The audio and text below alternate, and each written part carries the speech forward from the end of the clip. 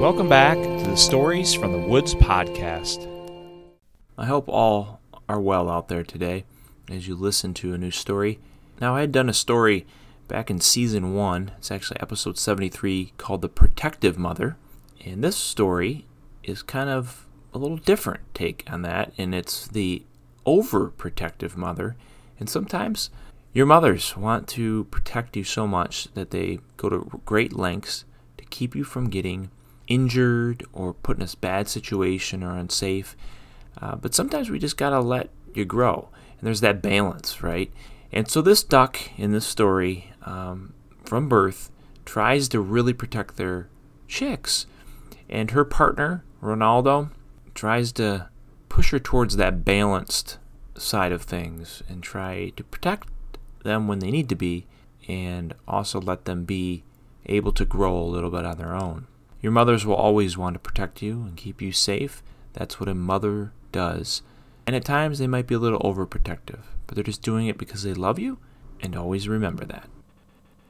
The overprotective mother. Teresa was a very happy duck. She was going to have babies soon. She thought of all the love she would give them. Ronaldo was her mallard companion who had stood with her through every step of the process. He was excited too. But the joy fell to fear and anxiety when the eggs were laid. Teresa never wanted to leave the nest for fear that something would take the eggs. Ronaldo did all the work around their home pond. He brought Teresa food, and he also stood guard at night to ensure no intruders would attack. He did it because he cared and wanted to protect the babies and Teresa. He also figured this was only until the eggs hatched. Boy, was Ronaldo ever wrong. Things got even more intense after the 10 eggs hatched. At first, there was joy. The baby ducklings were beautiful, and baby ducklings need food, of course, but they can't go get it themselves in the early days. So Teresa sent Ronaldo off to find food for them, instead of going out herself, because she wanted to stay at the nest and continue to shelter and protect them. After a few days of this, Ronaldo told Teresa that she needed to get out and begin to teach the ducklings so they could learn. Teresa saw things differently. She needed to protect these ducklings. Yes, they needed to learn, but she could never let them out of her sight. They are her responsibility, and she made it her top priority. So, when it rained, she had them under her body in the nest. When they walked anywhere, she led, but turning her head every few seconds to count their heads to make sure all 10 of their heads were still there. Sometimes she would ask Ronaldo to lead so she could follow from behind and never lose sight. When one of her ducklings would wander from the nest, she would stop and scold them, as well as reminding them of the dangers around. Ronaldo tried to state his thoughts about her motherly style, but she would not listen. Teresa believed she was doing her best, and Ronaldo's comments only felt demeaning. After the first week, each morning, Teresa would take the ducklings down to the pond and have them swim by her. They could never wander off or go too deep. She taught them how to search for food in the water. When it was time to head back to the nest, Teresa would exit the water first, search around for any predators before allowing the ducklings to go on land.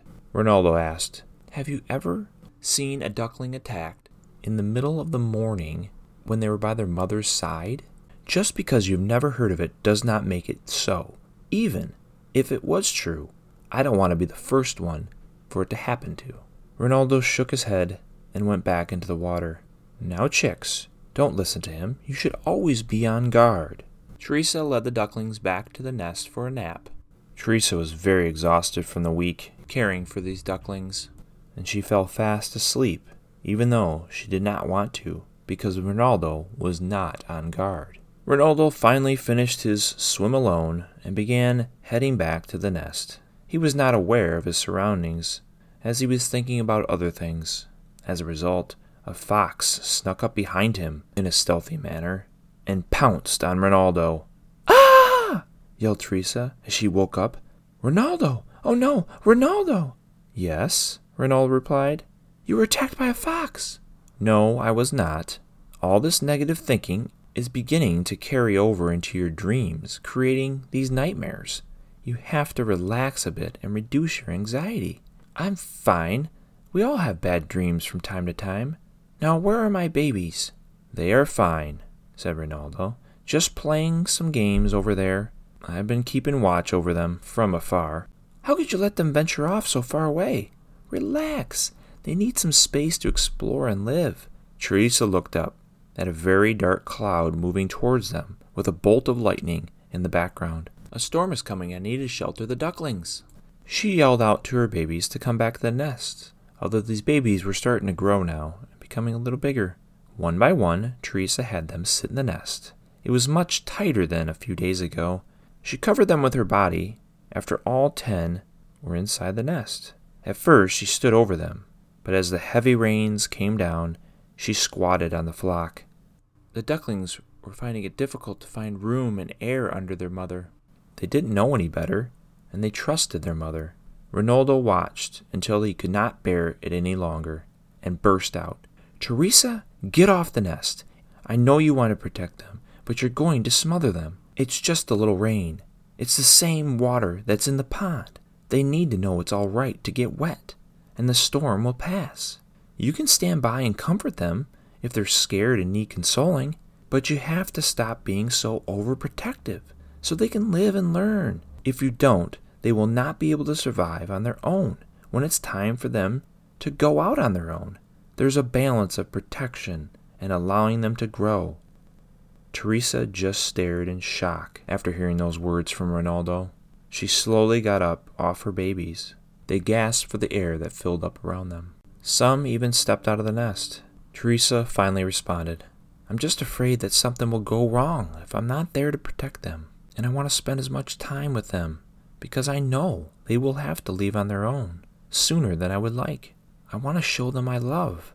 "You have, Teresa, but sometimes loving someone means letting them make mistakes and experience life in their own way. You'll do your best to educate them, and they will be just fine.